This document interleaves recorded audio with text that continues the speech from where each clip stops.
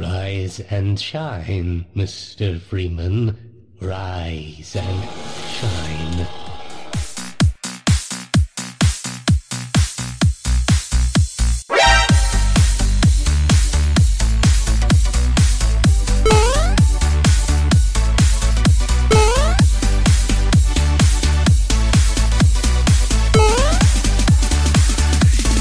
So wake up, Mr. Freeman. Wake up and smell the ashes. Welcome back to another episode of Mouse and Joystick. We are currently on the 17th episode, and the date of recording is November 6th, 2017. It's been a little while since we've done an episode here, but nothing to fear. We are back, and there's definitely a lot to talk about today.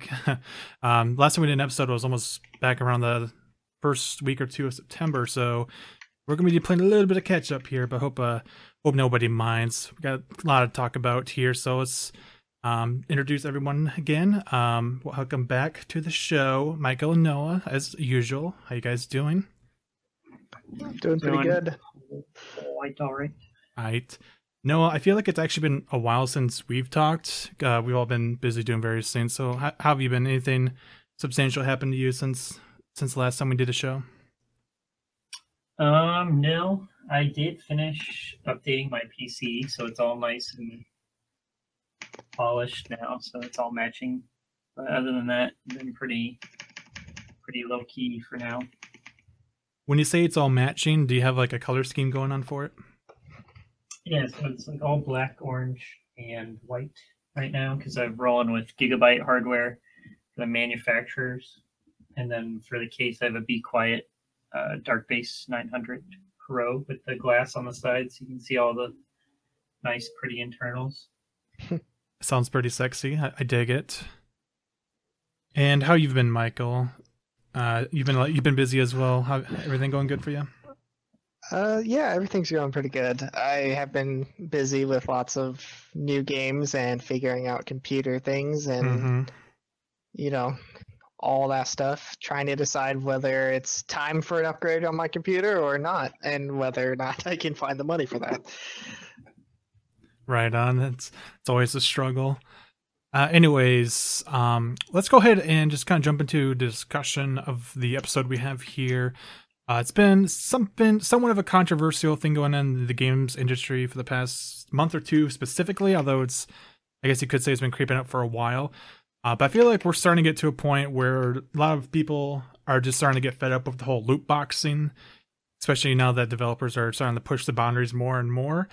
And a couple of recent examples I have found of this were specifically the way Forza 7, Shadow of War, and Battlefront 2 were handling their loot boxes. We're starting to get to the point now where like actual progression in the games is being tied to random chances from loot boxes. At least that's how Battlefront 2 was for a little while. So like back in the beta for Star Wars Battlefront 2, the way that worked was you would level up a class based off of how many of those star cards you got for that class. And the only way to get star cards was through loot boxes. So basically you just had to keep rolling a die, and if you got lucky with that dice roll, you could eventually level up your class and get new stuff. So so a lot of people were just kind of outraged over some stuff that's been going on.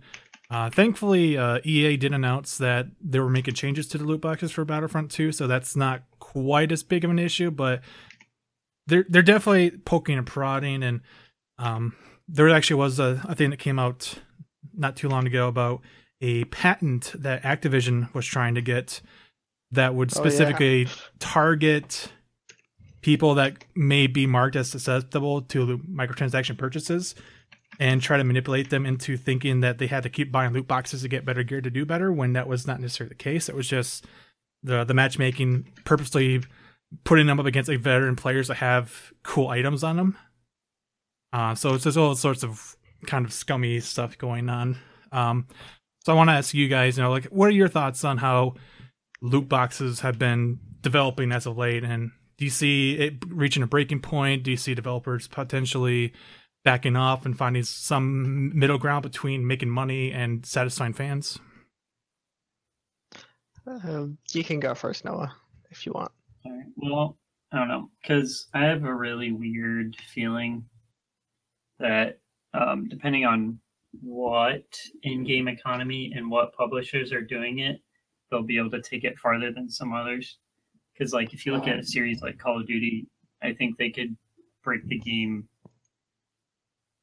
I'd say, by a large margin farther than other publishers could do before people would stop buying it, Mhm. you know, and they notice a problem. To whereas, like, I wouldn't say smaller, but more dedicated people would probably drop a series if they didn't push it as far, or if they did push it too far. Because, like, I feel like Call of Duty's been lost ever since they introduced the whole crate key system in there. Yeah. Because, I mean, I guess it technically doesn't really add performance, but I feel like now it's just a game that's designed to make money rather than Be fun. be fun. Yeah. And then that's like one side of the loot boxes where it stopped being a game and is now just like a commercial for itself. Right. Did you The other, did you see what they did with the boxes in World War II? I have not, no. Basically, I mean, if I'm incorrect with this, you can correct me, Michael, because you've actually been playing it. But from what I understand, right now you can't buy them with money, but they are available through like leveling up and daily rewards and stuff like that. But what happens is you can only open your crates when you're in that new headquarters area, the hub area where you can just kind of hang out with other players. And when you actually open a crate, you physically drop it in front of your character, and the box falls from the sky onto the Normandy beach, you know, where D-Day happened, and your items pop out of the chest, and they're just kind of like floating in air for everyone to see. Everyone in the lobby can see you open your boxes. And in fact, there's actually daily and weekly challenges that you can complete by watching a certain number of loot crates being opened by other people for rewards. So they're going like you get experience for watching other people open loot crates. It's like, what the heck? Awesome. They have not introduced a way of buying crates with money yet, but that could definitely be something they do later down the road. Because to be fair, Call of Duty hasn't really given you a way to be better by buying their crates, unless you could count like the melee weapons and some of the DLC weapons that they produced. I don't know. Which, you know, yeah, you would argue were better. I felt like in the most recent one before this, so Infinity War or whatever it fucking was called. Sorry. I felt like you could definitely be better if you bought more things, because the weapons that came with Quartermaster or whatever it's called had certain perks that were already on the guns without you having to attach anything, and then you could attach them to like double the effect of that. Or like they already had like more damage, or you know, they had a foregrip, and if you put another foregrip on it, it would like be better. And so I saw a lot of that, to where if you either put a bunch of time into a game, like a lot of time, or you bought that, you were definitely ahead of the game. So okay, but that's just my stance on. I did play the last one too much, just than I would like to admit. Right. Because I pretty much had it with that series when they put DLC weapons behind a loot crate system. Yeah, they did that too. I was like, cool. So I paid $15 for these maps, but then I can't even use a weapon that came with it because I have to play a lottery game to get it. So I was like, nope. Yeah, that's really annoying. But that's like one side. You know, they're I would say probably 2/3 cosmetic, 1/3 performance enhancing loot crate systems, which, you know, I'd say the more it leans towards performance enhancing I'm not going to deal with that at all. So like you have the Call of Duties where it's kind of leaning more towards cosmetic, but there's also a sizable influence on gameplay. And then if you like move over to the other side, you have Blizzard, who's done a really nice job of keeping it all cosmetic for the most part. and then you can go like full on loot crates where you get into like the MMOs and you're basically paying to win the game. Yeah. Yeah, I definitely would prefer if these boxes just stayed purely cosmetic instead of giving you stuff like weapons and perks that actually give you advantages. Yeah. It makes me sad to see like that the becoming more Battlefront normal. beta through that crate system was really dumb because like a lot of the attachments or in even the currency, wasn't it, to upgrade some of the things you had to get through the crate system? Yeah, you could only get the Yeah. currency through the boxes. Yeah, Sounds like most of that. the time. So Because not only does it add an opponent of time, you also have to get, you know, the Rand range function right too. Hmm. You gotta play that RNG game on top of it. yeah. It's like I deal with I- enough RNG. I don't need any more of it. Yeah, we already played too many games with RNG. It was like the thing that could make or break you winning or losing. I don't know. My take on the whole thing is that I think AAA games and companies are probably going to stick with this for a while. There'll be some small companies that are going to try to do it just because they want to make money, but I feel like it'll be big for a little while longer, and then you're going to have some smaller companies or some medium-sized companies be like, hey, look, we're not going to do this just for the money, so here, we're just going to actually give you all this stuff in-game. You don't have to pay us for anything. And then it's going to go back to that, to where people are like, hey, yeah, let's just give everyone everything. It's going to take the AAA companies probably the longest just because they're like, but we want more money type thing. That's just my speculation on what's going to happen. I don't really know for sure, obviously, because I can't tell the future. Well, I would say you were actually pretty spot on at that because I think it was just a day or two ago the developers behind the Monster Hunter series actually came out and were like, we would like to confirm that there are no loot boxes in Monster Hunter World. And people were like, yeah, awesome. I'm like, it's sad that this has to report it on his news. Yeah, I don't like the loot box thing really, especially the way Call of Duty's done it a couple times. I do like to see that they're moving farther away from the fact that you could basically buy things that would make you win, because that always sucked. Cosmetics are a whole different thing. Like if you just want to get it to get cosmetics, that's cool and all. That's up to you. You're paying the money for things that don't really change gameplay and only your skill matters. But you know, there are those things where like I mean, like, look at CSGO or Counter-Strike Global Offensive. People don't know. I mean, things in that, like, none of that changes any of your ability in the game. Like, it's all just skins, just cosmetic. But things in that game are worth thousands and thousands of dollars. And that game's not too old, but, I mean, it's pretty old at this point. And I don't know. I think that's where it all started. All the skins back then, like people saw that game and were like, "Oh my god, we can get so much money from this." But then again, they have a loot box system, so I don't anticipate seeing loot boxes go away anytime soon, as long as they're still allowing publishers to profit off of the stuff. yeah, I don't see the harm too much in just like cosmetics, but then again, it is still annoying to have, I guess. I did like it back when you could just basically you could buy the skin. You have it. There's no random. You have that skin for sure. I'll That's happily yours. pay $10 for the actual skin I want instead of having to spend $10 for multiple random rolls. Yeah, like I'll pay $10 for this skin instead of paying $2 5 times in order to try to get that skin. Right? Yeah. Yeah. That's how things build upon each other, I guess. Yeah, that whole article though that you were talking about, that made me so mad because I'm like, I felt like Activision and things were already doing that without patenting it. So now that it is patented, I hope they don't use it just because they're like, well, we basically have been using it and it worked, but people are mad about it. There was So, I don't actually know. a follow-up patent that came out after the fact, And this other patent, while not quite as egregious, kind of made it sound like they may add a way to add purchasable microtransactions in replays and kill cams.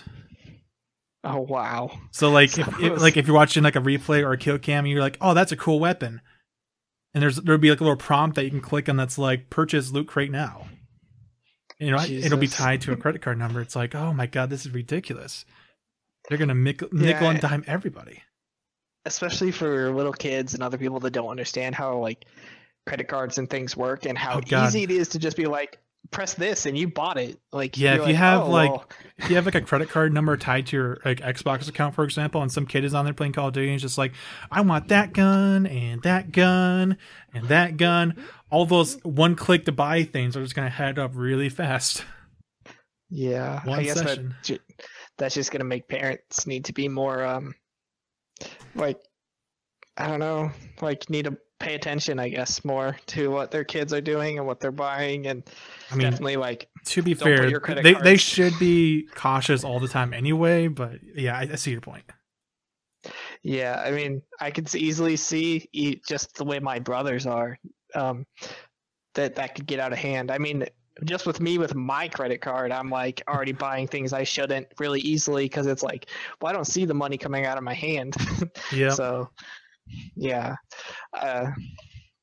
video games in general are like that now, just because you can buy basically anything online. So at least the AAA games anyway. That's not a bad thing. That's a lot more convenient. I don't miss having to have a disc for everything, although it saves space. I don't miss it. I mean, even when you do the disc nowadays, you still have to like install 50 gigabytes of data just to play the stuff on the disc. At least, and I mean, that's where like I don't know, honestly, like this is just my little thing, but I feel like that's where consoles are going to start dying more and more because it's harder and harder to get more approved like storage for consoles than it is for a computer. I guess it's getting easier now, especially with like PlayStation. I think you can just basically hook up a terabyte hard drive to it. Yeah. But still, it's like that's like external, and like you want it internal just so it doesn't get messed with and stuff. But don't worry, Michael. Yeah. I saw an article earlier today that said that Seagate anticipates that they'll be able to start selling 20 terabyte hard drives by 2019. 20 terabytes? What? I'm like, oh my goodness, that's a lot of storage. You're gonna turn any home computer into a server with that. Oh yeah, I can download like 10 games with that. At least 10 games. It says that it's kind of true, actually. It's kind of true. Yeah, we're getting into the 100+ gigabyte games now. Yeah, that's for sure. And like everyone who has like a really low like download rate just cries every time they want a new game and then have to download it because it takes hours and hours and hours, and you basically are like, if you don't preload the game, then you're screwed. I remember, I can't remember the last time I had an update for a game that was like less than a gigabyte. Seriously. Yeah. They're all like at least a gigabyte in space. Did you see the people who pre-ordered Destiny 2, the physical copy? What happened there? It came with a cardboard disc with a code on it to download it. Oh god! No, I didn't see that. That's hilarious, though. Or, just to get into pre-orders a little bit, I don't know if any of you looked because you're not too interested in Assassin's Creed Origins, but there is an edition of Assassin's Creed Origins that was $800. Was that the one that came with that statue? It came with like. Yeah, like I don't know how big the statue was. I thought it was like 3 feet, but I'm not sure. That sounds big.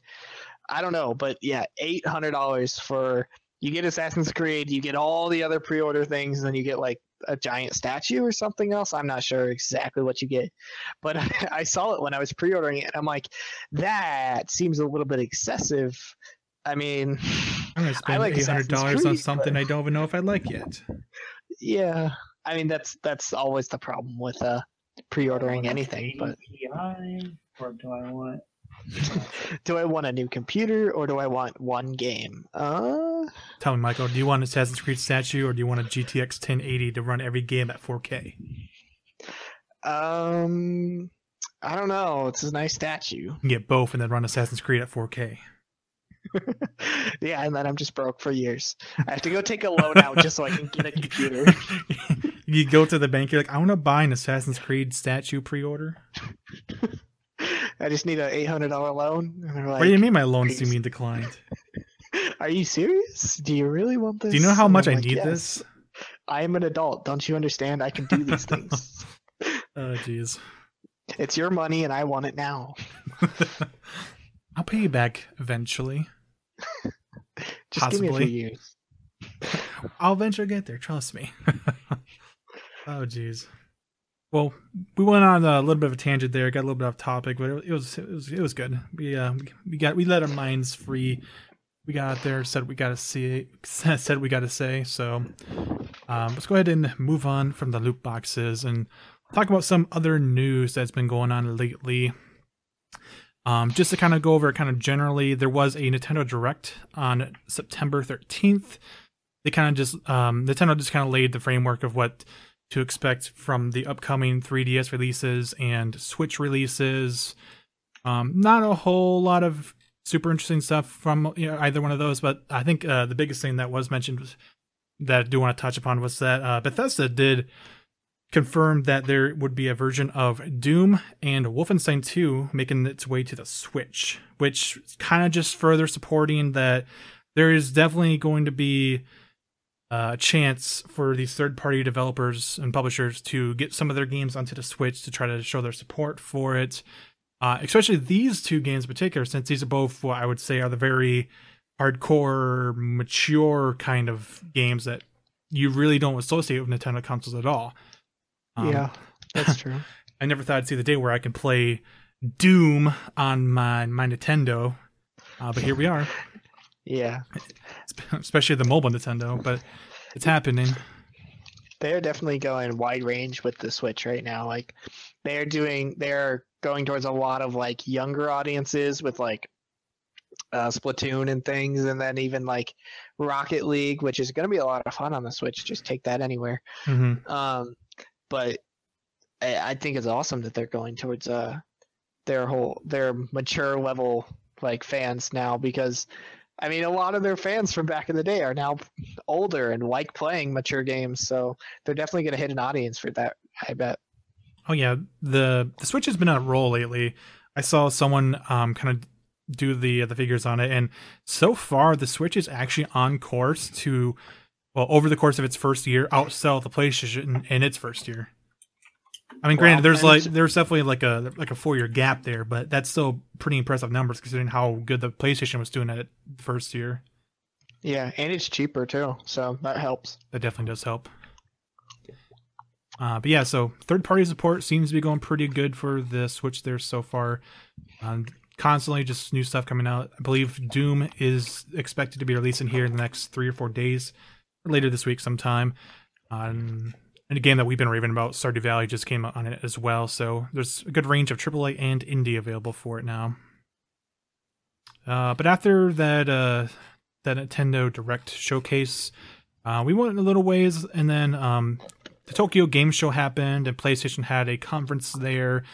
A lot of it was mainly just like re-showing trailers that had already been previously released, like Call of Duty World War II trailer, and they re-showed the Red Dead Redemption 2 trailer. So most of the new stuff was focused around kind of the Eastern developed titles. I mean, there's a new trailer for Shadow of the Colossus. I believe there was a new Earth Defense Force announced, coming out sometime next year. There's also a new Fist of the North Star game. So just kind of stuff like that.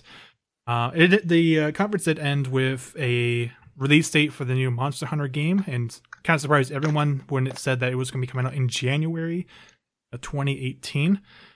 Definitely a lot sooner than a lot of people anticipated. I was expecting like maybe next summer at the earliest, so that was a few months off, just to say the least.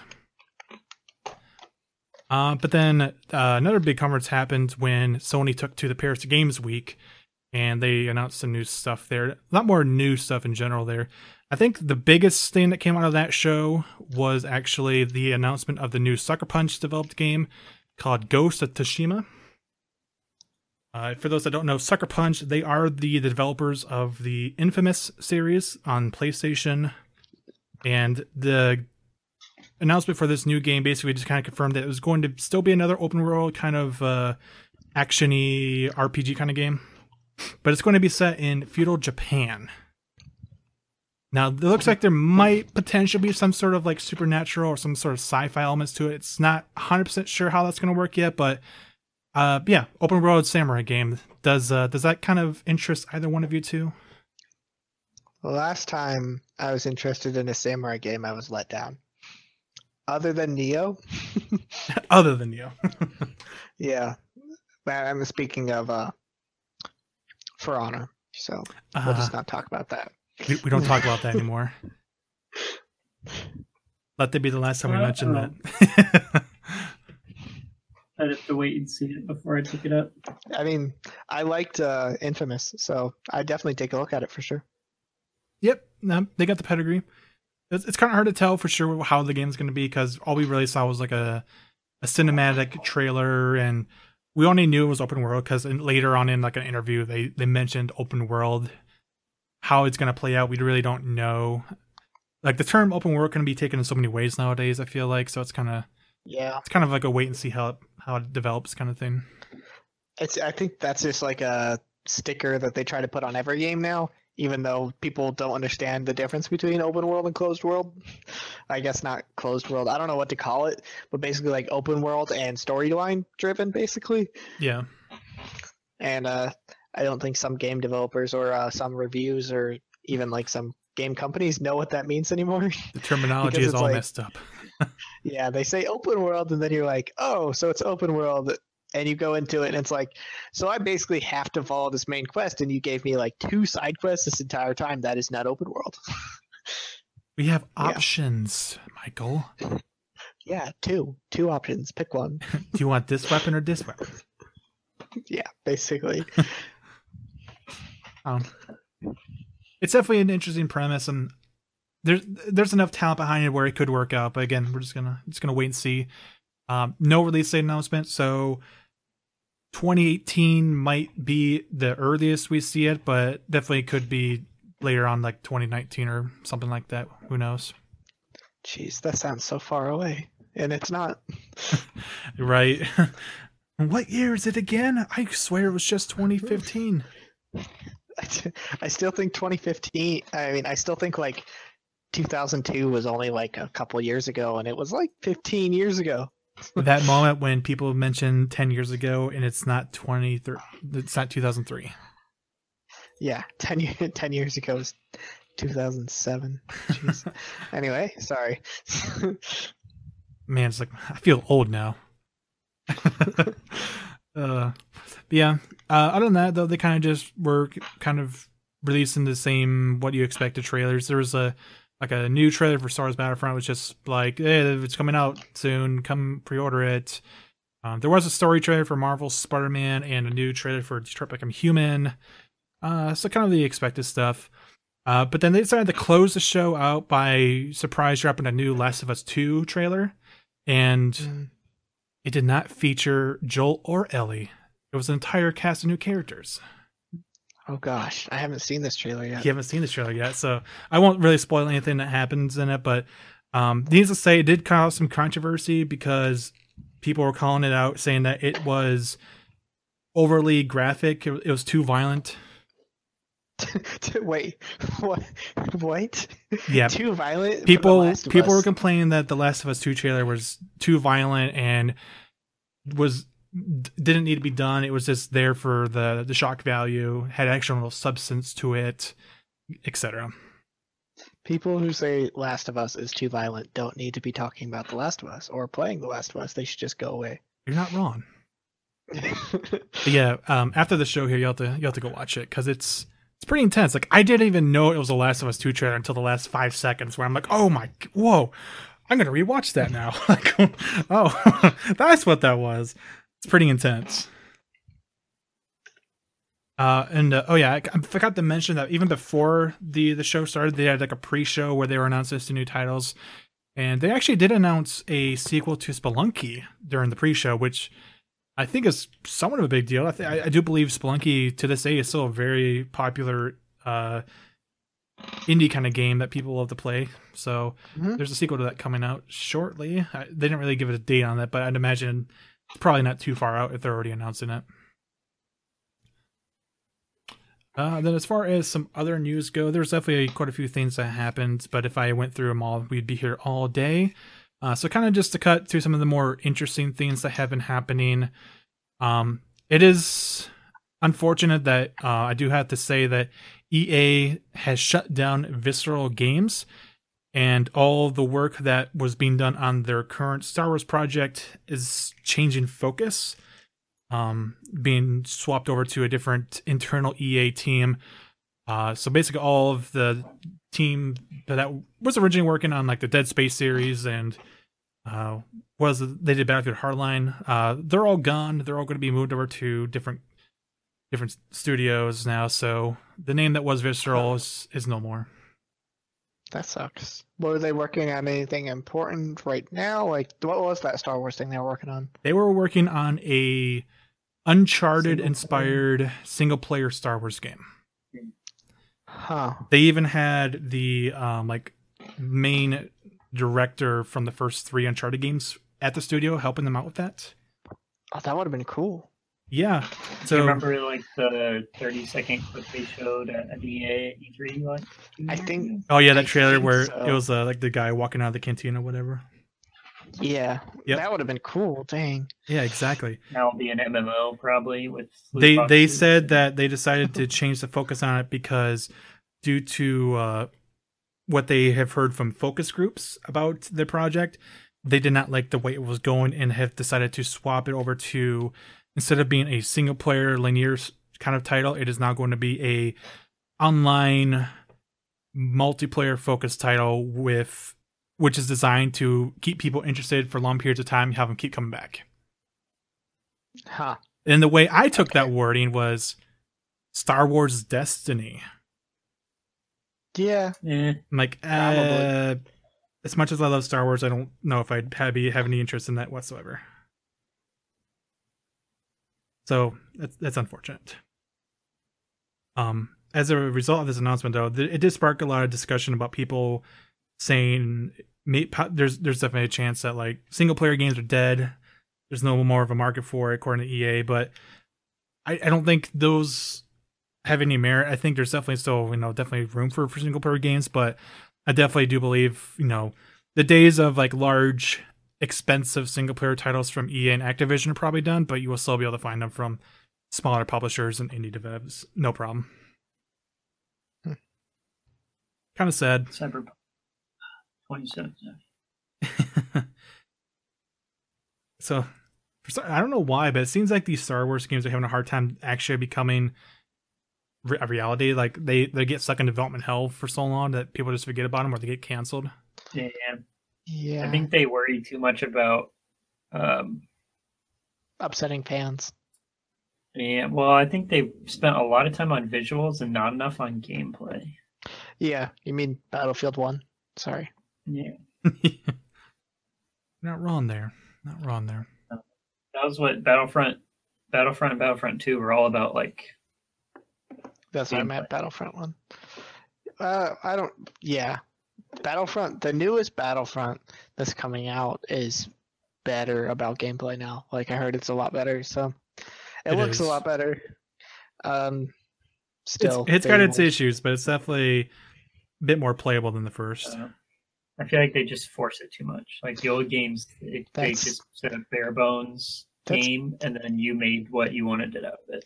Yeah, exactly. Yeah, that's EA in general, though. They do force. Now they're like forcing a narrative to the multiplayer part.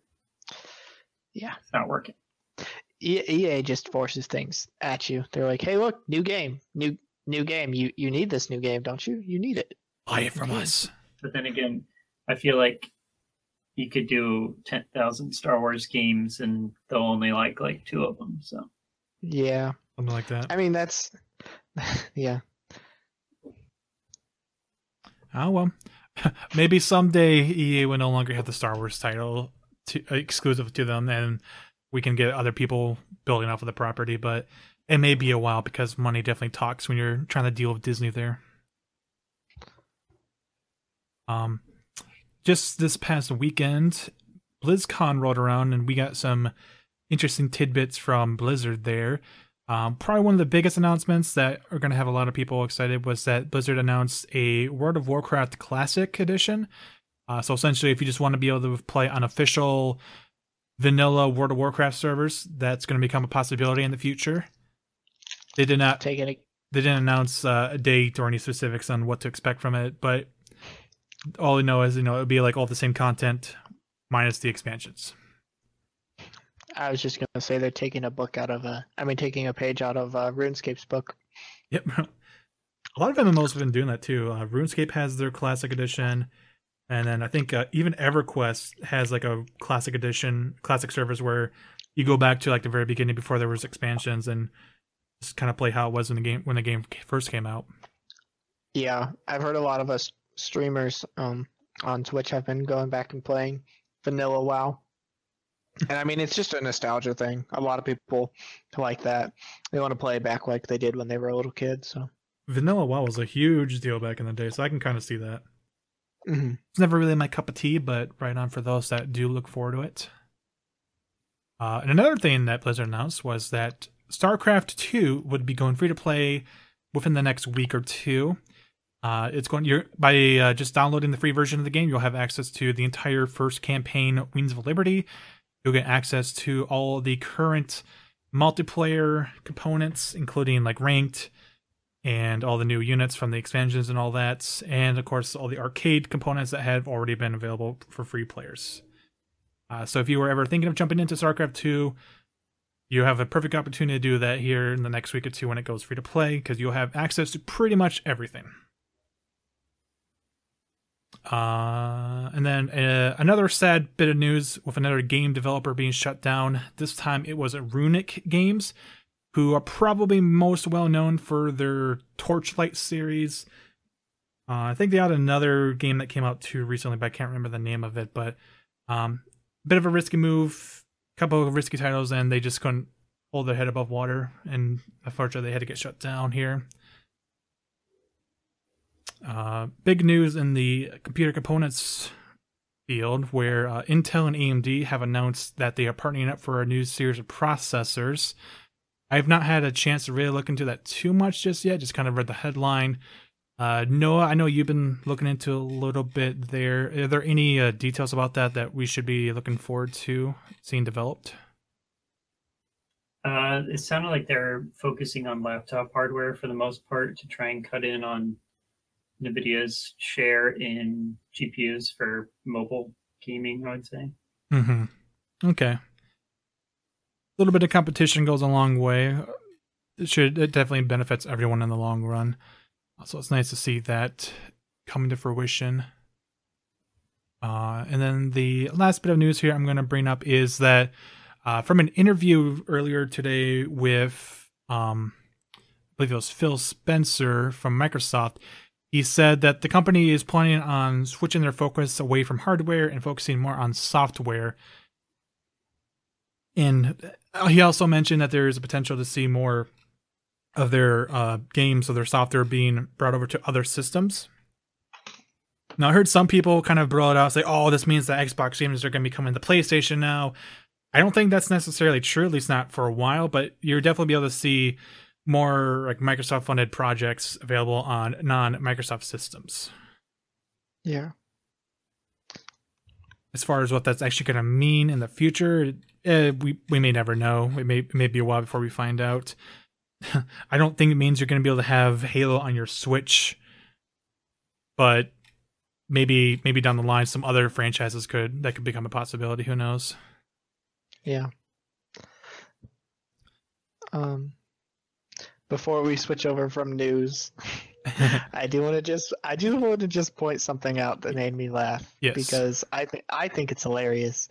Overwatch development slowed because of toxic community. Yes, that was an actual thing that happened a little while ago.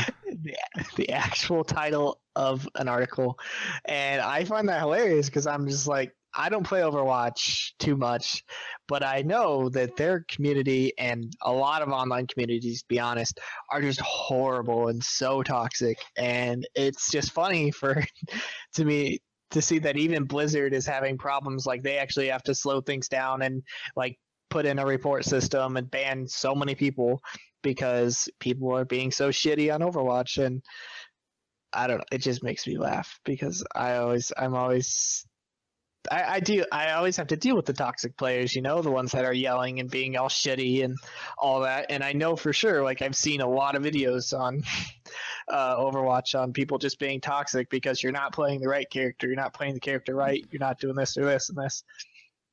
Genji switch, please. Yeah, basically it was that. Stuff like that. And I don't know, it just made me laugh.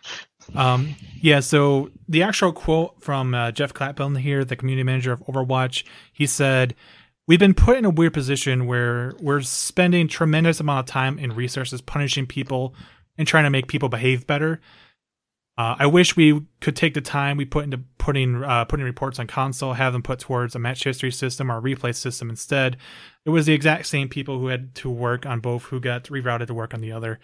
So yeah, he's basically just saying that work within the development team has been shifted around to developing systems to punish players rather than just focusing on introducing new actual features that most people have been wanting. Because if they don't handle the toxicity, you're just going to drive your entire player base away anyway. So it's makes me sad to see this because there's so many games nowadays that just have issues with toxicity. And it's like, come on, people, can't you just be nice to each other? Why you got to be like that?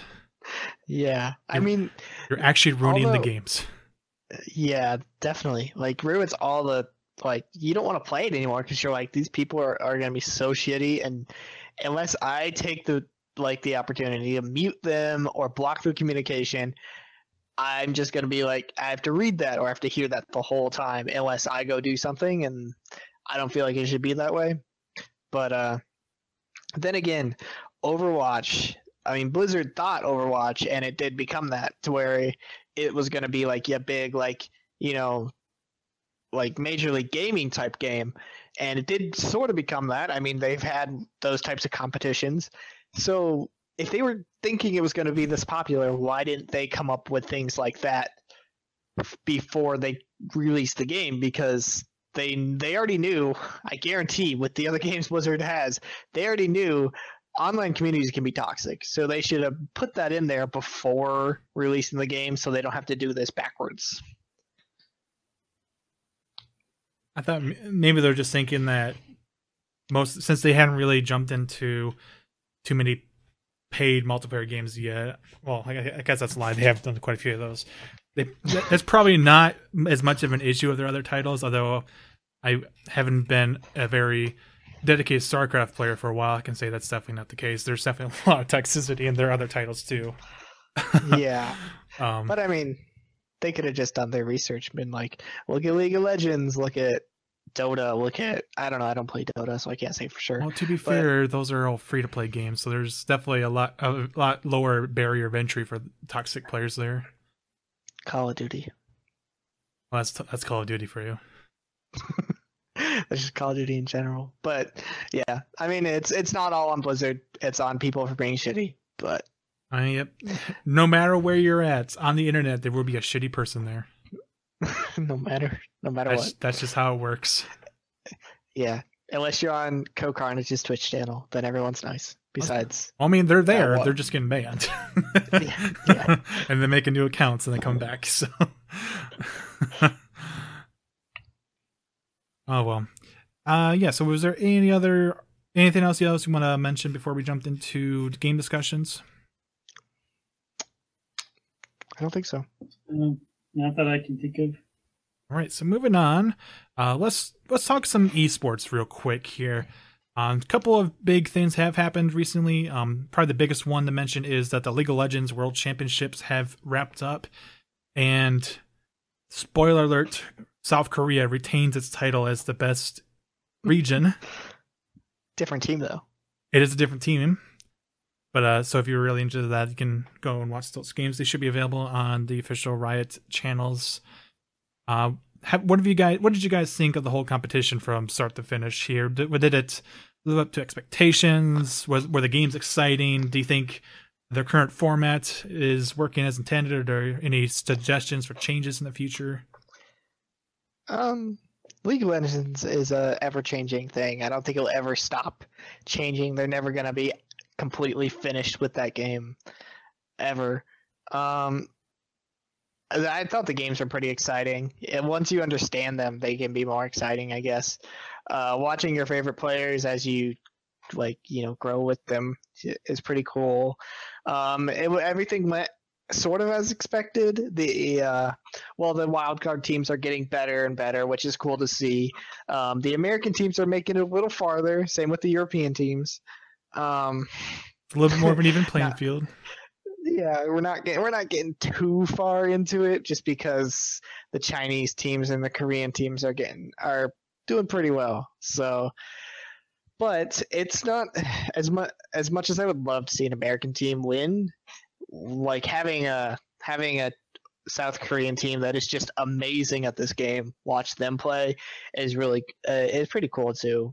But having SKT actually taken down finally that was awesome to see, and they actually got 3-0'd, which was something I don't think anyone predicted that Samsung Galaxy was gonna 3-0 SKT with I'm like, Samsung Galaxy was actually down in the last two games. I think the game 2 and game 3, they were down in gold and everything, and came back on the comeback kings. Because SKT always comes back, Yeah, that's impressive. And it was crazy. But other than that, I don't know. It's always fun to watch. That's for sure. And seeing it was really cool that I don't remember what city it was in China, but it was in China, and they actually held it in a stadium where the Olympics were held. Oh, which was really cool. Well, yeah. Some Chinese, I think, or might have been a Korean streamer who's pretty big over there, and he also does some broadcasting for their professional gaming out there. Said that it shows a lot of history in that place, and it's really cool that now we can take esports to a place that did normal sports. Mm-hmm. We're trying to connect those two worlds, and yeah, it was pretty cool. Right on. And with the upcoming preseason changes coming to League of Legends here, how do you anticipate that the competitive aspect of it will change for the next season? I think it'll probably stay level, if not get a little bit more. I don't know if League is really growing much anymore. I don't know if it's plateaued or not. It's always changing, so the meta always changes, but I don't know if it's actually getting increased player count or even more. I don't know. I'm not sure. I haven't really looked into it since we started playing a long time ago. So fair enough.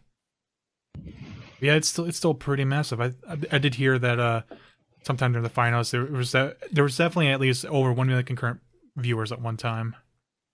I don't doubt that. Yeah, a ton of people love watching that. Pretty massive. Especially, yeah. I even just looking at the stands when they did the pan around thing so you could see everyone. Crazy, because they either I'm pretty sure they almost filled that stadium, and it was huge. All right. Well, that about wraps up the League of Legends discussions, unless you had anything else you want to add on to that. I don't think so. The AR dragon. The AR dragon, yes. More AR, please.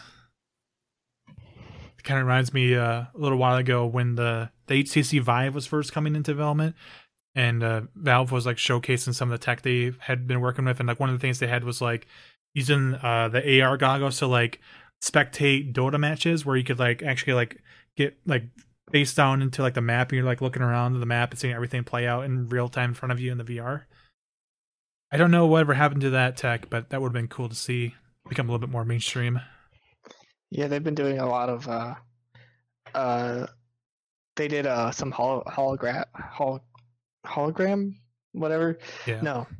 Yeah, those things. Augmented reality. Yeah. Well, Not yeah. even, I don't know how you would describe it, but yeah, they had like some champions sitting on the stage. I don't know if that was for the finals, but that was for one of them. Like they were like holographic champions. I think there was like Aurelion Sol and like 2 other ones. Interesting. All right. Well, moving on from the League of Legends World Championships, BlizzCon, like we mentioned earlier, did happen this past weekend, and there was a couple of finals they hosted there. I think they had the World of Warcraft finals, StarCraft 2, WCS finals, and the Heroes of the Storm finals. And spoiler alert, at least for StarCraft 2 and Heart of the Swarm, not Heart of the Swarm, Heroes of the Storm, South Korean teams and players took home the championships for those as well. So they just kind of did a clean sweep this weekend, I guess. Did you say World of Warcraft? Yes. World of Warcraft Arena PvP. Oh, I did not know that was a thing. But then again, that's not really my area. I never played WoW so much. I just hear about it every once in a while, but I've never really taken the time to watch it to know what the heck is going on. I'm just like, oh, that's a thing. I didn't know. Yeah, I didn't know Arena PvP for WoW was a thing, like a world thing, like MLG thing. An MMO esports. It's like, what? Yeah, I guess that's just as a surprise as Madden, but whatever. It's like anything could be esports now, even soccer and Destiny. I'm kidding, of course. Yeah. Not everything can be an esport, even though they try. Well, moving on from the esports there, let's get into some actual games that we've been playing as of late. Since it's almost been 2 months since we did an episode, we have quite a few things to talk about here. I think probably the hot one that a lot of people may be familiar with right now is Fortnite's Battle Royale mode. That kind of came out, and obviously a lot of people are going to compare it to Battlegrounds. But the big difference for Fortnite, though, is it's completely free to play, and it's available on multiple systems, including PlayStation. And I believe it's supposed to be coming to Xbox soon, but I don't know if that's happened yet or not. I don't think it has. It's at least PC and PlayStation for now. But yeah, what do you guys feel about Fortnite? Does it scratch an itch you've been missing? Does it satisfy you? What are your thoughts on how that's been going? Well, I originally was interested in Fortnite because of their survival mode. Yeah, we kind of came in and hijacked it from you, so I apologize about that. But overall, it's like a nice lighter version of Battlegrounds that's less intensive. That's true. Yeah.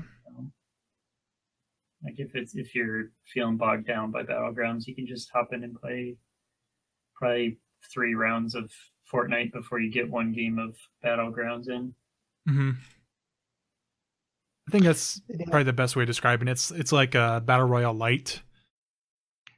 Yeah, it's fun. They got some finalizing, I guess, to do on a lot of things, but it's definitely less serious, and you can not be as, I don't know. It's definitely a little bit more relaxed. Like in I don't know, for you, this is probably just my opinion, but in Fortnite, I feel like I can just kind of like spawn into the game to kind of just run around, and it's whatever. Like Battlegrounds, I'm like, I get all super serious. I'm like, okay, we got to go here. Got to strategically look out for other people landing. Just got to go here. Hide in this house. Wait for the cover of the noise to let us move. It's like Fortnite, you just like, I got a shotgun. I'm just gonna run around. It's fine. Yeah, that's for sure. And I like that about it. So hopefully it gets better. So far, the developers have been pretty on point with it so far. Consistently updating it. It feels like it's every week. It's probably been like every other week or so. A lot of improvements have been coming to it over the past 2 months or so. And I think let me just double check this really quick so I don't say the wrong information. But I think I saw that they had announced that they had like passed 20 million players in it so far, or something like that. Oh, wow. Let me double check. Fortnite game on Twitter. Yes, they did say earlier today that they had passed 20 million players across all of their systems since the launch. Wow. That's pretty ridiculous. That's a lot of people playing it. Yeah, that's for sure. I guess free to play really helps. Free to play definitely helps a lot. And yes, it is actually available on Xbox One as well as Mac, apparently. I didn't know there was a Mac version. Wait, people play games on Mac? What is he going to do with a MacBook? It's the best gaming PC. Wait. I don't know if you can even make that joke. Sorry. I guess you could do like an external GPU dock. It's called Wine. That's optimized. Yeah, totally. Anyways, yeah, so like kind of it is a little unfortunate that the battle royale aspect of Fortnite has kind of taken over as like the primary component of the game now. If they eventually do release the survival aspect of it for free to play, I'm definitely actually more interested in that than I am for the battle royale aspect. Because to me, it definitely feels more. It definitely feels the game is more geared towards the survival and building aspect rather than the actual like PvP aspect of it. Something just feels a little bit off about it. Am I alone in that feeling? No, like I definitely thought it was going to be a lot more fun as a survival thing. I'm not gonna pay. I don't think I'd pay $40 for it right now, but the single player elements of the multiplayer, which sounds weird, but definitely are very strong and like a good core to it. And I think the single player is going to be a lot of fun once it comes out for free to play once they're done developing. Right. So I definitely play that probably more than the multiplayer, or like maybe just about as much. Like play the multiplayer, and then when you get tired of multiplayer, go to the single player.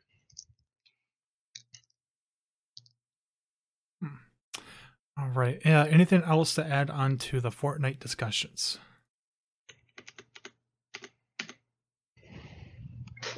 All right, moving on. I've been having a little bit of a fun stroll through the Wolfenstein series as of late.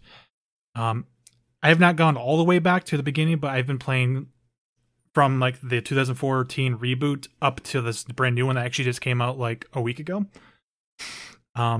Those being Wolfenstein: The New Order, and then Wolfenstein: The Old Blood, which was like a standalone expansion for the first one, and then the brand new one, which was Wolfenstein 2: The New Colossus.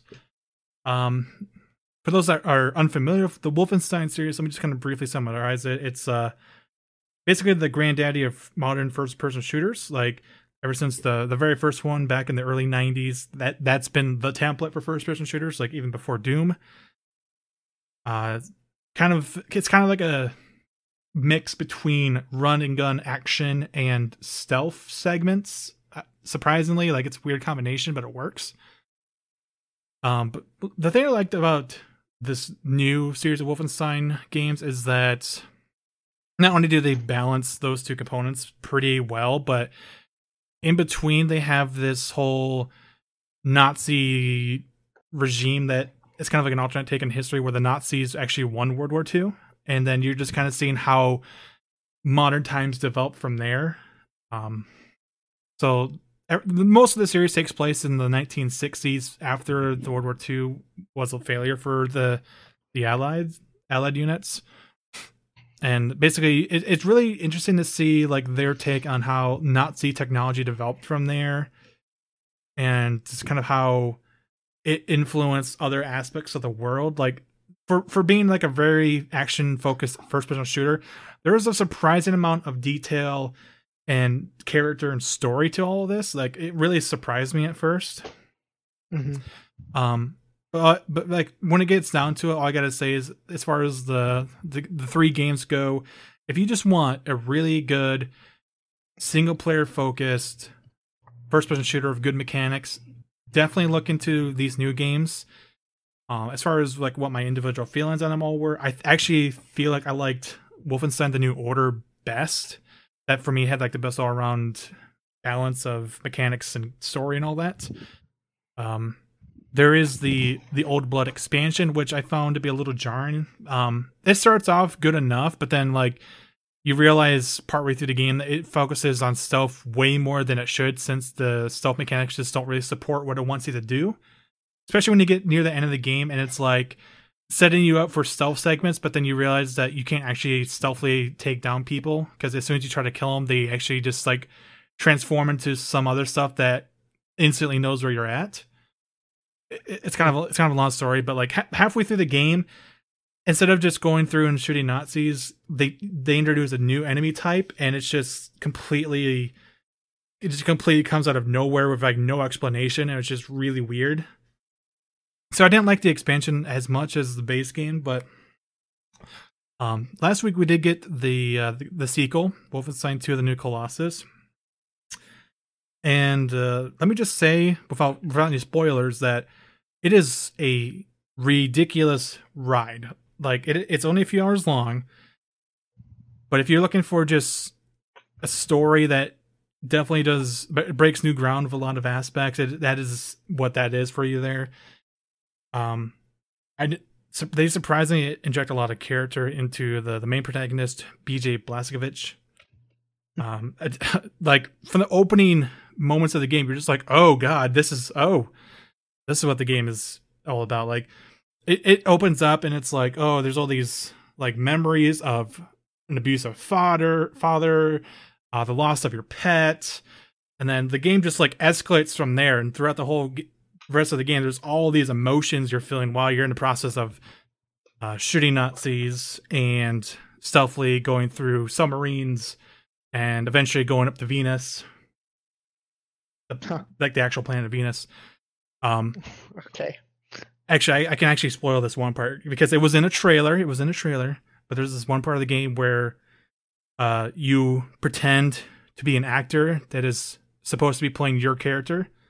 So you're BJ Blazkowicz playing an actor who is acting as BJ Blazkowicz, and you have to audition for the role of a movie that is being produced and directed by Hitler.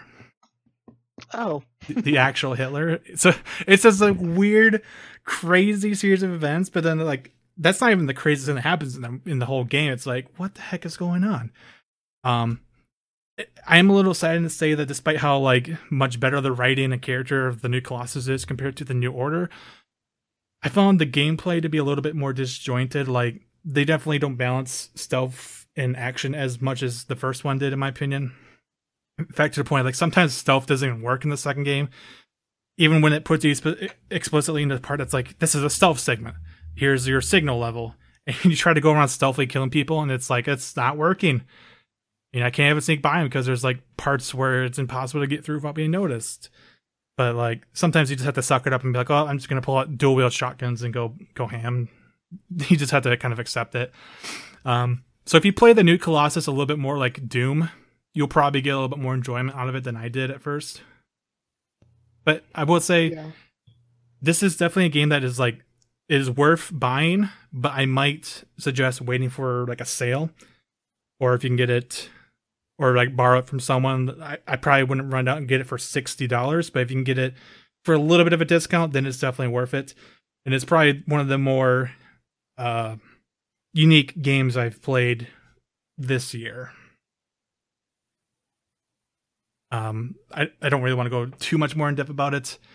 It is completely single player. There's no multiplayer component or anything to it. It's entirely about the story, so it'll probably take you around probably just under 10 hours to get through the main story of the New Colossus. I mean, there are side missions, but I never really felt the need to go do those, at least not yet. If you're only focusing on the story, you'll probably take about 9 or 10 hours.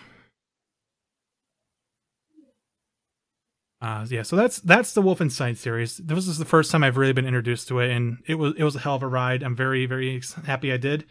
For those that have not jumped into it yet, do yourself a favor and go get Wolfenstein: The New Order. You can probably pick it up for like dirt cheap, like $10 or less, and it is a blast of a few hours. Let me just say, you will have a good time. Trust me. Unless you don't like shooters, then I don't know what to tell you.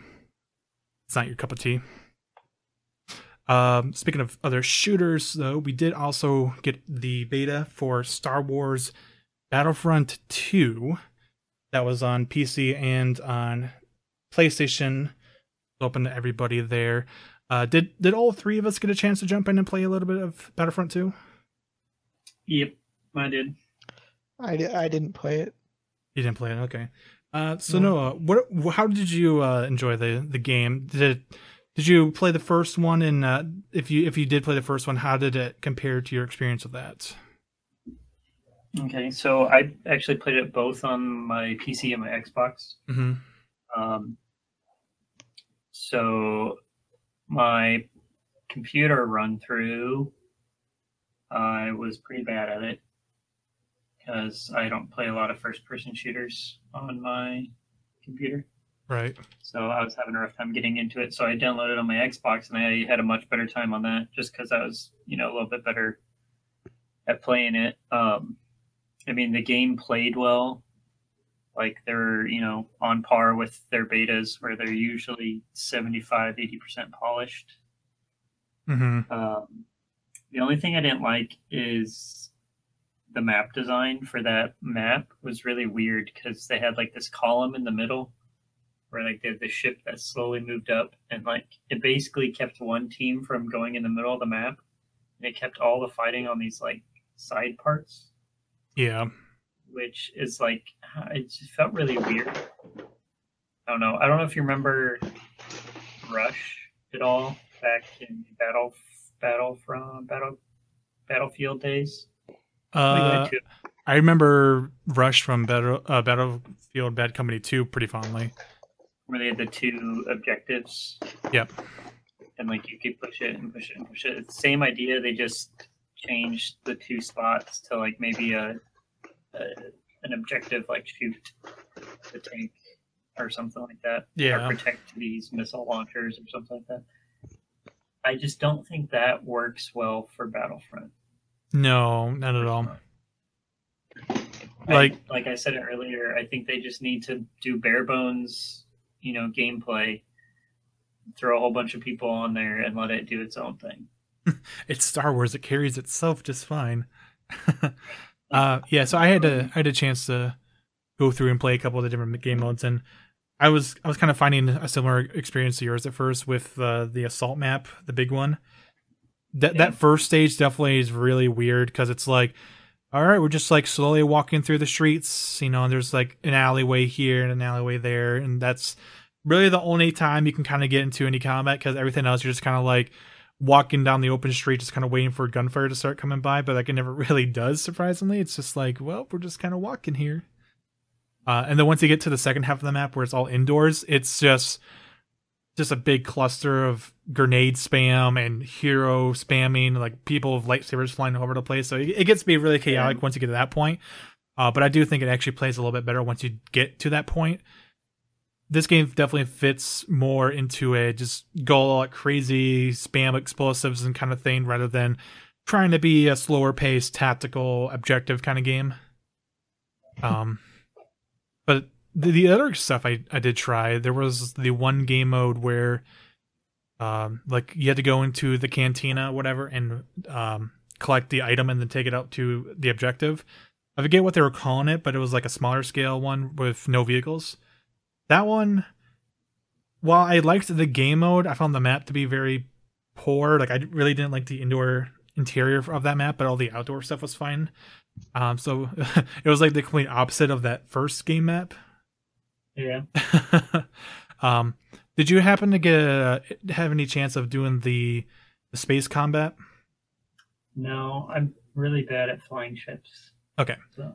Yeah, I was having a hard time of controlling the ships. Everyone said that the controls for the flying was much better than the first Battlefront, but I'm like, I wouldn't really know because I played the beta for first Battlefront, and then I was just like, I'm gonna skip this. As much as I like Star Wars, I'm just not into this. But overall, I would say I liked what I played with Battlefront 2 more than Battlefront 1. I do like. I guess the biggest thing I liked as improvement was the way they managed the classes.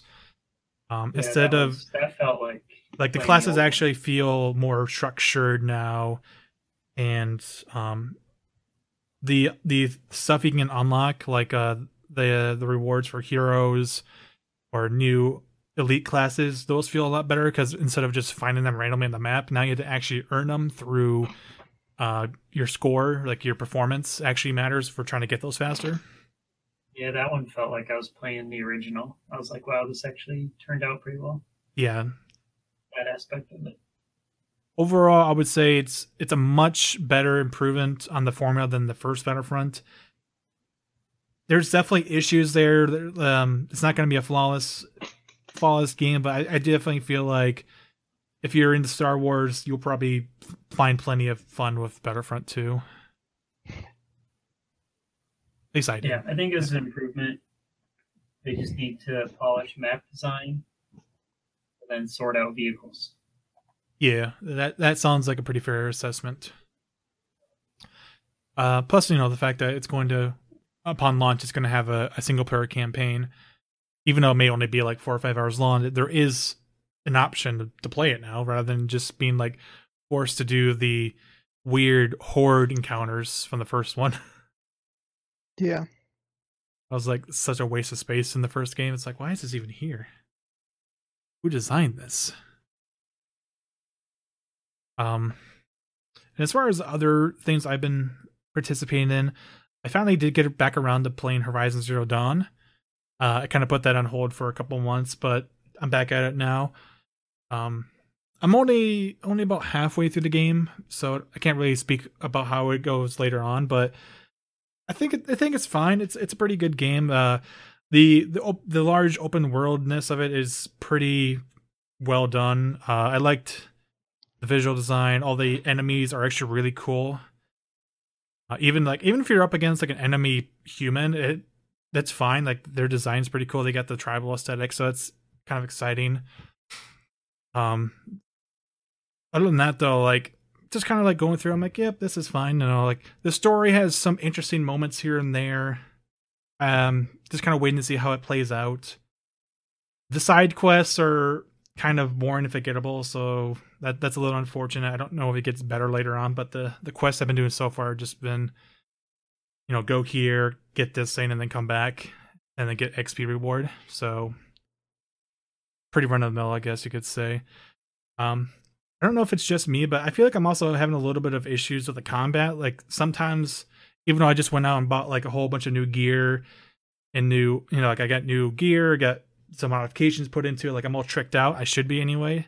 And then like I go up to an enemy robot dinosaur, and I'm still just trying to take him out, and I still feel like I'm just not really being effective. Like I'm not really doing what I should be doing. Like I still feel like there's something I'm missing here.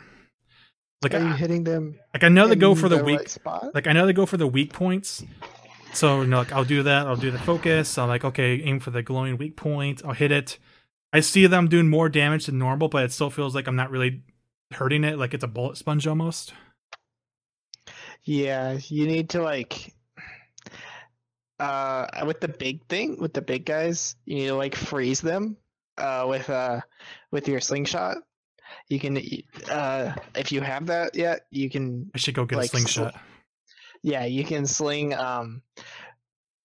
frozen, like I don't know, like grenade type things, I guess. One thing I do have is the I got the bigger bow, the sharpshooter bow, and so I have the Terror Blast arrows for them. So what I can do is I can hit an enemy with that, and it like blows off all their armor. Yeah, that's pretty good. I've been doing that, but I'm still just like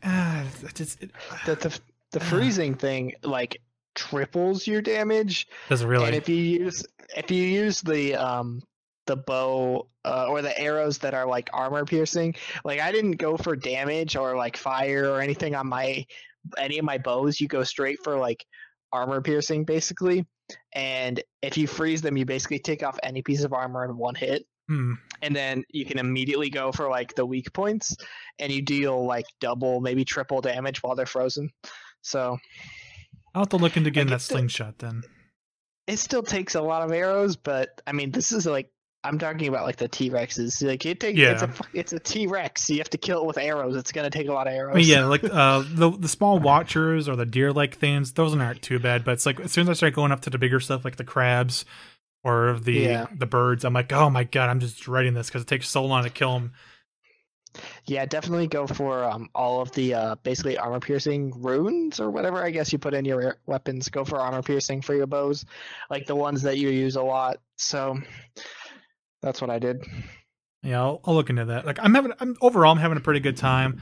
I just feel like, oh man, there must be something I'm missing here. Like maybe not everything has clicked just yet. Like it took a little bit of build up. Like at first I'm like, I don't know if I'm liking this, but other parts of it started to click for me. So maybe the combat will shortly. Yeah, and I definitely recommend going after that special armor, that's locked away or whatever. Have you seen that yet? I've not seen this yet. I'll have to go look around for it. Oh, well, I found it very early in the game. That's just me, though. I search for things that I shouldn't find early. But yeah, you unlock it by getting certain things from like old temples and dungeons. Not really dungeons. That was but another thing too. Like I bought a whole new set of armor and I've outfitted it with some pretty good runes and stuff. And then like I go into combat, I'm like, man, I'm still taking like the exact same amount of damage as I was before. I know, like you can't cover all of the different elements and all of the different kind of melee or projectile types. So it's just like, was this a wasted investment? Because it's not really helping me right now. No, you really got to get good at either dodging or I don't know. It was hard. It wasn't. I tried. It was a pretty hard. Yeah, but yeah, there's a special set of armor that's like, it actually has like a shield almost, where you take a bunch of damage, it actually doesn't do any damage to you for a while, and then when that shield finally breaks, then you start getting damage dealt to you. It's pretty awesome. That's exactly what I need right now. But you don't get it till late game. So like the last unlockable thing, you have to do a couple story missions before you could actually get to there.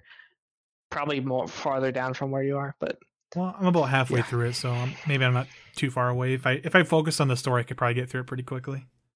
Probably, yeah. Probably. But yeah, that's just kind of like my impressions of it so far. I probably won't be reporting back on it for the next episode, but we'll see. It may come back up again in the future. Who knows? Yeah, but other than that, the only other thing I've been playing lately has been Destiny 2, as have like most people on the planet Earth, I feel like. Destiny, yeah, it's pretty popular. It's a pretty popular game, I hear. But I think I've been going that pretty hard. Like it's been my grinding game. So if I'm just in here trying to watch a movie or watch something on YouTube, I actually just put that on one monitor, and then like on my main monitor, I actually throw up Destiny and I just grind some events. I've actually managed to get 2 characters up to the end game point where you're outfitted with just about the best gear you can really get for your level, and like you have a high enough power level for the strikes and the raids. But unfortunately, once you get to that point, I don't really feel any need to play anymore. I kind of just get on maybe once a week for a daily challenge or 2, and that's it. And, yeah. Like, I definitely see what people mean, like where the end game content just really isn't there because there's not really enough motivation to do it. It's the same problem Destiny 1 ran into. Once you get to this point, there's not much to do, especially now they only have one of the big raids out. I don't know how many more they have planned that are free and not DLC. Well, they have a new DLC coming out like the first week of December, so yeah, DLC in Destiny is definitely like the most important thing for endgame because I'm pretty sure, almost 100% sure that though in Destiny 1, all the DLCs were pointed towards people who are already level 20 or the max rank and are trying to get just higher and higher in light or power rank. And it just adds a lot more thing for you to do endgame, which is awesome. Yep. It's just I feel like they should have more of that already in the game. But I will say though, Bungie is very good at utilizing very little content over a wide space. Yeah. I'll give him credit for that. I've been killing the exact same enemies for probably around 40 hours. I'm not really tired of that part of it, but I'm just like, maybe I'm a little tired of going to the same places to kill those same enemies, you know? Yeah.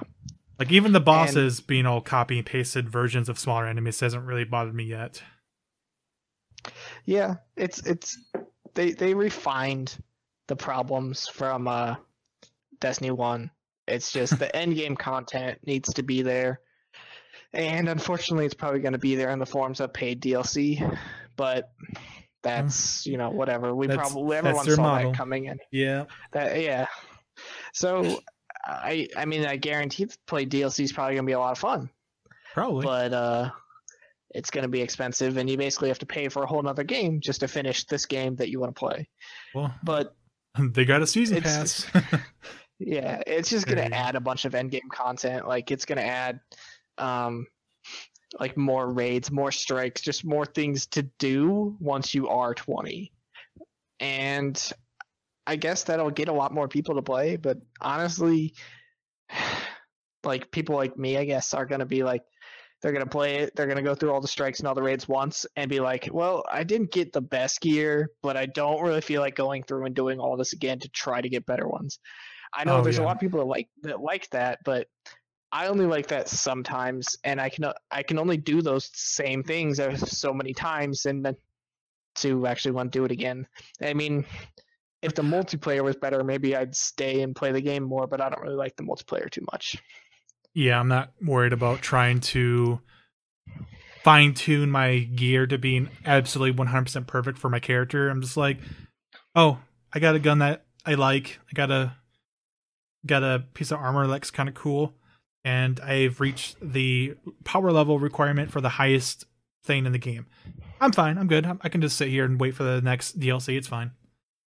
Yeah. And I guess that's fine. Like, I've noticed more and more people that are just like, I'm so done with Destiny. I've leveled up 3 characters up to 300 power level, and now there's nothing else to do. This is a joke. I'm like, you spent $60 for a game, played it for like 100 hours. Now you're complaining there's nothing else to do. That seems pretty good to me. Yeah, that's what it's supposed to do. It's supposed to get you in there for that long. But then again, they do have that MMO type thing for it, like sort of built like that. And partially, but not really. Like, if they were going to do that, they would have, like the World of Warcraft or the Final Fantasy models, where it's like, yeah, there's actual new stuff to do every single day, and there's more community interactions. There's very little of that in Destiny as it is. I know. That's just what I'm trying to say, is that, like, it wanted to grasp at that MMO type stuff, just not be as big. And they did. They succeeded at that, yeah. Yeah, they got a lot of the MMO stuff. It's just they I don't know, missed out on some of the important parts. Like, MMOs, the story's awesome most of the time, but it's not always the most important part. The story in Destiny was pretty fun, but I think they should have put more end game stuff, because especially how easy it was to get to end game level, and now there's only a tiny bit of end game stuff, and there's not very much community things that change every week, or I mean, not every day, but at least every week, or maybe even every month that changes. I don't know. Yeah, it's kind of just, once you do have to get through the story and you get up to power level, it really does just become a grind where you have to do nothing but the what do they call it, the public events. Yeah, that's really all there is to it. So yeah, it's a little disappointing in that aspect, but I don't actually feel ripped off or anything. Like, I definitely got my money's worth out of Destiny 2 so far. Yeah, it entertained me for enough time. So I feel like Destiny gets a lot of unjust hate, but at the same time, it definitely deserves some of the backlash it gets from time to time. For a company as prestigious as Bungie, you probably they have grown to a point where you should expect a little bit more from them, but you shouldn't be too disappointed when they deliver on most of what they actually said. So yeah, it's weird, but I had a good time with it. This was my first Destiny experience. I'm like, I'm kind of a fan. Like, if they kind of just continue what they're doing, I may be back for more. I may not. I guess we'll just have to see how it goes. I'm looking forward to the DLCs and the inevitable expansion sometime next year. Anything else to add on the Destiny 2 stuff? Because I think all of us have been playing it some. I think you guys pretty much nailed it all. Actually, I do have two more things I do want to complain about. One, I find Crucible to be just kind of unbearable, the PvP component. Yeah. It's just chaotic and not in a good way. It's, yeah. You could say that. And as much as they try to balance guns and stuff, it just never seems balanced. Yeah, they didn't really do that. And the second thing I want to complain about before we close it off is I think it's really bad that there is not a way to solo queue for any of the raid. Like, you can, there's this thing called guided games where you can queue as a solo person, but you have to be matched with a full squad, a full fire team. So basically, if you want to go at the raid by yourself, you have to join this guided games thing, which requires a ticket that you unlock from the game. You can't just do it. You have to earn a currency to get into the guided game. And then you have to sit there for 20 to 30 minutes before you find a clan that's willing to accept you. That's the thing. When I got it on console, and I think I have like 3 280 plus characters. And in like the first week it came out, I picked it up, and some random person invited me to a clan.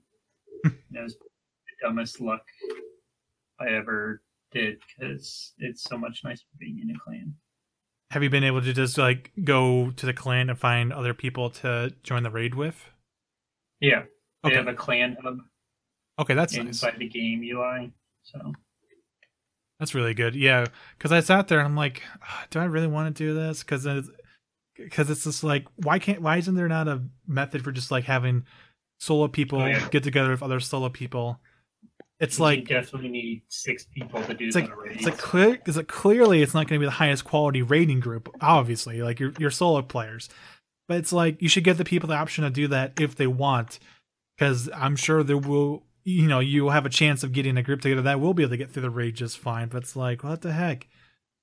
It's totally alienating a good chunk of your player base right there. Also, for the Nightfall strikes, the timed ones, yeah, they don't let you queue up either. And I was like, what? Yeah, I did notice that. Like, I'm sitting here like, I can't do these. And that takes some serious coordination, because you have to like time it out. And it's not like they can't do that, because they have you can queue up solo for the Vanguard strikes and get a random group of people. So it's like, why can't you just do that for the Nightfalls and the raids? I don't get it. Just flip the switch bunch. I don't know what they were thinking. Maybe just slow down end game. I don't know. I mean, it slowed down the end game because, like, I can't unless I have a whole group of people, I can't go and do the Nightfall raid or the Nightfall strike or the Nightfall, not the Nightfall raid, the Nightfall strike or the actual raid, because it's just like, well, it's gonna sit here and do some more public events, I guess. Because I think you can start a character, get to level 20, and get like 265 light in one day. But they like basically 265 to like 280 takes like 2 weeks. Yep. Yeah, the initial grind is pretty tough, but once you get to like 270 or above, you can get another character there within like 10 hours. That's exactly how Destiny 1 was. That's what people would complain about. Like, you would just be getting like items that are only exactly the same or like not as good as yours, and then you'd finally get one item that brings you up 1 light. And you'd put it on, even though it doesn't match, you had to put it on because you wanted to get up that 1 light. That would happen all the time, and that's why people complain about the grind in Destiny, because they literally just wanted to get up to a certain level, and it took weeks to get the right items to just go up. You would climb by like 1 light or 1 power every time, and think of how long that would take. I mean, because you don't always get legendaries, you don't always get good legendaries. Yeah, that's how it is, and that's probably how it is going to be until DLC comes out, where you get a whole new set of items that come out, and then it'll slow down again, and then it'll go back up when more DLC comes out. But that's just Destiny. That's just how it goes. There we go. Well, that's Destiny 2, folks. I mean, probably the biggest game out there right now. It's probably gonna keep people busy for a while, but yeah, I guess it is what it is. Michael, talk to me about some of the games you've been playing lately. Definitely a couple I've been interested in, just haven't had the chance to pick up any of them. But the first one I want to hear you talk about is a little title called Battle Chasers Night War. What the heck is this, and how is it? So it's I guess you could say RPG.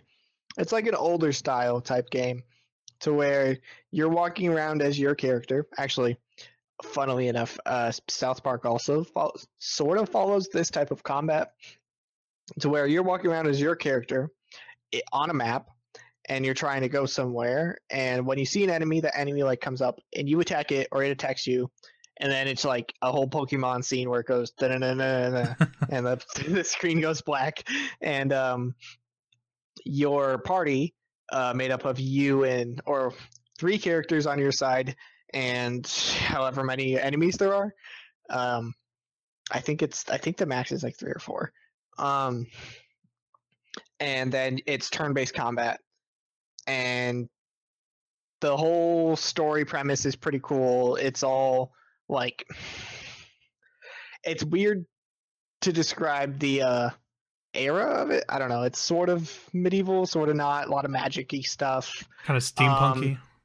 Yeah, and it's cartoonish. It's really cute, and I don't know. I really like the game. I really like the art style. It's just something I saw. I actually saw it on Steam before I saw CohhCarnage play it, but then I watched him play it and I wanted to play it. So I have been playing it a decent amount, have not beaten the game, because I ran into other games that came out, as I'll talk about in a little bit. Mm-hmm. But I like it a lot. The mechanics are really good. Everything is pretty refined. Really good. Short. I think short. I might not be short. Little RPG game. It's a lot of fun, to be honest. If you like those turn-based combat style games, more old style and all that, and especially if you like the art style, I recommend getting it. It's pretty cheap too, right? Isn't it only like $15 or something like that? 15 or 20, yeah. Yeah, not too bad from a kind of a little bit of a smaller title, but it definitely seemed like it satisfied you so far.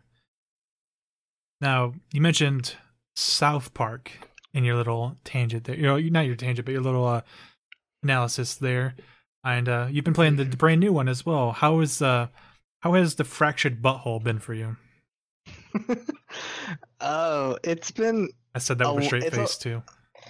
I'm sure you did. Mm-hmm.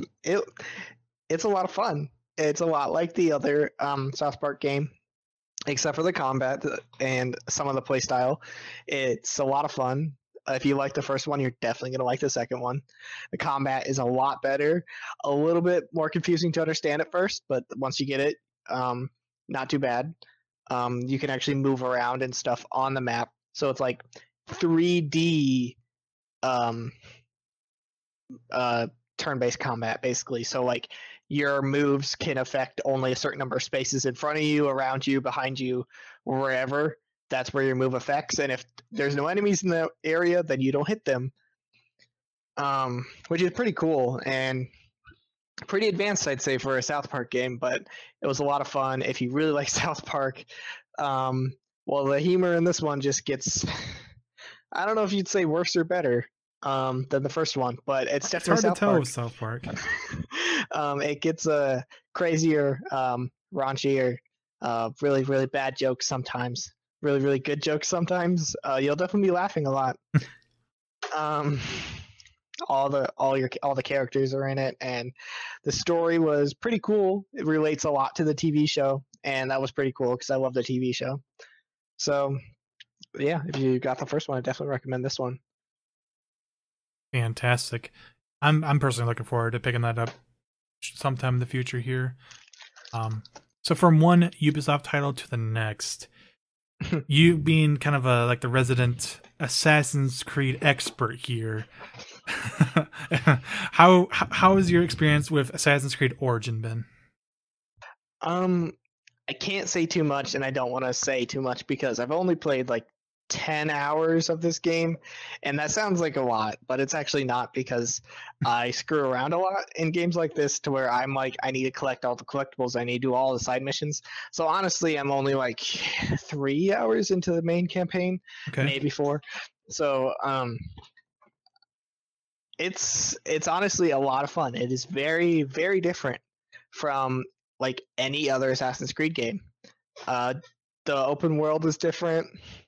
Definitely the combat is a lot different. The level, there was never leveling before, so that's all new. The weapons like are now like have rarities which do more damage and stuff, which is completely new. Unfortunately, there is not really a loot crate thing, but sort of. There is pay things where you can get certain weapons and certain costumes and things that you don't have to do. It doesn't really help you or affect you too much because, I mean, it's only single player. So, I don't know. I haven't even checked, honestly. To be completely honest, I don't even know if there's a multiplayer for Assassin's Creed Origins. There very well could be, and I just never paid attention. I don't think there is. I think they took it out. Okay, well, that's good, because the multiplayer, as unique as it was in the Assassin's Creed games, was never that amazing. It was cool for a little bit. When it first came out, it was cool to play and like, oh, this is all different and interesting, and then it got really boring and stale. So now you mentioned that there's like levels and stuff now. Have you run into any situations where like you just encounter an enemy that's too much of a higher level, like you can't even touch them or anything like that? Yes, there is like that. Things like that, like they'll have just an exclamation point instead of a level next to them, and I try attacking them, and you do like literally 1/100th or maybe less of damage to their health bar, and you're like, well, I can't do shit, and then you just walk away. It's just like any other open world game like that. Like Destiny used to be like that. There's probably, I don't know, there's probably a bunch of games like it, but yeah, there's definitely people that are a lot higher level than you are, and that's how the map is divided. The sections that I've been in so far, I've only been like 4 sections of the map, and there's like 20 to 30 sections. They're divided into level, like sort of requirement, like what they suggest you be, what the enemies are going to be, and yeah, all over Egypt. And that's a really cool part. The map and everything looks amazing. Like, graphics are really, really good, which is normally a pretty standard for Assassin's Creed games. Graphics are normally pretty good. Story, I don't know. I don't know what I'm going to say about this story, because it's weird to say that Assassin's Creed like originated in Egypt, I guess. I haven't even gotten far enough into the main story to really know what's going on, so I think next month I will definitely have more to say. I don't know. There's a lot of. I'm very skeptical of some of the things that are going to happen, because I know there's like some very magical, very like definitely things that cannot happen in the real world, like giant beasts and stuff in Assassin's Creed, this one. And I mean, that's the first time for them to do something like that. I mean, I know not everything in the other Assassin's Creed is like 100% realistic, but jumping from that to this is pretty crazy. So I did hear the explanation on how that has come to be, and it kind of makes sense. Oh yeah, it's a little, maybe a little, I don't know how I want to put it, like a little like ham-fisted, but in the explanation. But I'm like, okay, I guess I can see it. I can believe it for now. What to say? Basically, the reason why all of these strange giant monsters and like mythical creatures are appearing is because of a glitch in the Animus. And the one guy, I mean, your guy is facing that back in what? I guess, yeah, that would sort of make sense. The person that's in the Animus is experiencing the glitch. Okay, yeah, there is still a like real world like present time. The real world present time has come back. It's back in the series. Yes, yeah. Okay. I don't know if it was in the last couple of games like Syndicate and stuff. I didn't play those, unfortunately. I'm probably going to get to them I skipped eventually. those. If it was anything like the real world stuff from Black Flag, it's pretty forgettable and doesn't really have any consequences. Yeah. The last real world thing that happened that was pretty cool was in Assassin's Creed 3. And it was based around 2012, which was interesting. A lot of stuff happened with that. That was pretty cool. But I will have a lot more to say once I actually can get into this game. Not saying how much time I will have for a while, just because of school and stuff, but I will definitely try to keep up with this game because I am pretty interested in it. So, all right, we'll have to get back with you once you get a little bit further into the game. But before we close out the show here, I do want to just get your thoughts on Call of Duty World War II. I know we already mentioned a little bit previously, but talk to me a little bit about like how the campaign and the zombies and all that, like how your overall experience has been with it so far. So World War II, I liked it a lot. I played the campaign all the way through already, and it was a decently longer campaign than your average Call of Duty. It went through World War II as an American soldier, obviously. And I don't know, I found it a lot of fun. I learned, I don't know if I want to say I learned things from it, just because I take everything from obviously a video game with a grain of salt when it comes to history. So it was pretty fun. The campaign doesn't feature too many like weird weapons. Like everything is definitely relatable to the time. They didn't try to add things that weren't relative. You follow like a group of a few people of like 3 or 4, like your squad obviously, but there's like 3 or 4 main characters. And I don't know, it was a lot of fun, to be honest. Now multiplayer, don't they have a thing in the single player where there's like no health regen, but you have to actually get health packs again? Oh yeah, I forgot about that. That is totally unique to this one. Or I don't know if it was in Call of Duty 1 or 2 because I didn't play those. Call of Duty 1 actually had health packs instead of auto regen health. So we're going back to the roots now.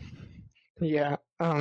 Yeah, you actually do need health packs to get your health back, and you actually have so each guy in your squad has an ability to where they can give you something during the game.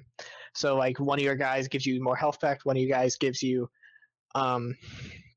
more ammo, one of your guys spots enemies, like so you can see them, and then the fourth one gives you like a smoke grenade to where you can, if you throw it, mortars will drop there.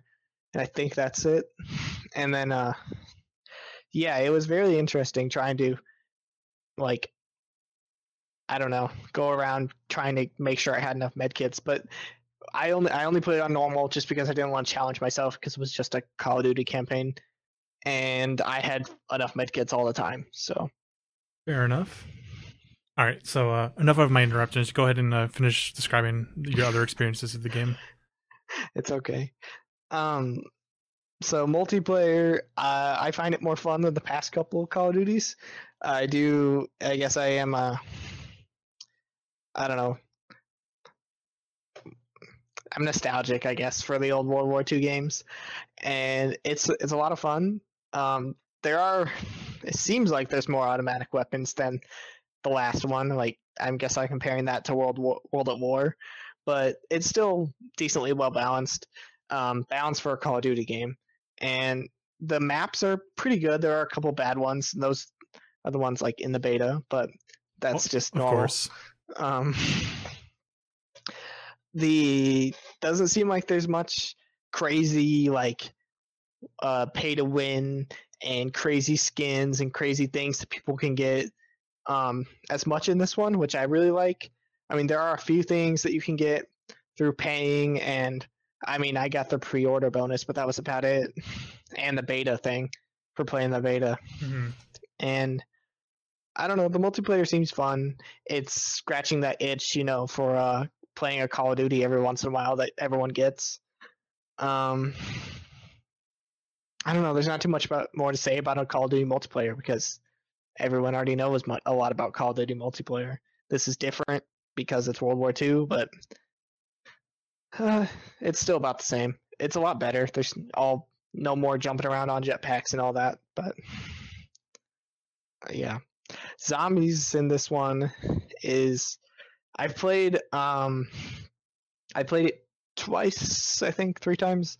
Not too much, but enough to get to around like 20 something without really trying. It's interesting to have more mission-based zombies and less like survival zombies. Obviously, you're trying to survive, but you're actually trying to do stuff in the zombies and build things and get things done, which I guess the other ones had, but it wasn't always exactly clear what you were supposed to do. Mm-hmm. In this one, there are actually objectives and things like that. I was never one to play too much zombies, especially if I was playing with random people. But this one I feel like I could do. As long as I know what I'm doing, I could totally get a group of people through this. And it's pretty easy to pick up what you'd have to do, and the zombies aren't crazy, except for there's sort of a boss zombie. Interesting. A guy with a flamethrower runs around and chases you, takes a lot of damage and does a lot of damage. And there's also like I don't know how to describe them. I guess they're just bigger guys. They have a mace and they take a lot of damage. And once you shoot them, they'll chase after you and hit you and do a lot of damage. And other than that, the map is actually pretty well done. I like the zombies map. There's they definitely set up areas. They know how people play zombies with the, running a train around the map and then turning around and choke points and everything. And it's actually pretty well done. There's no like real bad, like dead zones almost where like if you're in this area, you're going to get trapped and die. There's most of the time an area where you can just run around, which is nice. I haven't figured everything out yet because I haven't put too much into it. I haven't figured out all the story mode yet. The perks are different and pretty interesting. So it doesn't seem like there's no longer Juggernaut. You actually buy armor, where the armor saves you from a last hit, basically, of dying. So every time, if you use all your health, and then you take that one hit that would knock you down, you lose a chunk of armor. And you have 3 chunks every time you buy it. And every time you buy it, the price doubles. Well, maybe not doubles. It goes from 500 to 1,000 to 1,500 to 2,000, then 3,000, then 4,000. So I think that's how it goes. And then so yeah, every time you take a last hit, it takes away a chunk of that armor. And as soon as you get hit 3 times after losing all your health, you're down. But if you regenerate health before taking all those chunks out, then you still have those chunks and you have full health. You can go back and rebuy it for the increased price. Then there's obviously reload speed. Then there's I haven't gotten to all of them yet, so I don't know all the perks. There's increased reload speed, increased sprint speed. There's actually an increased gun damage one, which is pretty good. There's an increased melee damage one. Yeah. I haven't figured out how to find the box all the time and how to do pack-a-punch and all that yet. So I still need to get there. So far, it sounds like it's a pretty good interpretation of the zombie mode this time around. That's good to hear.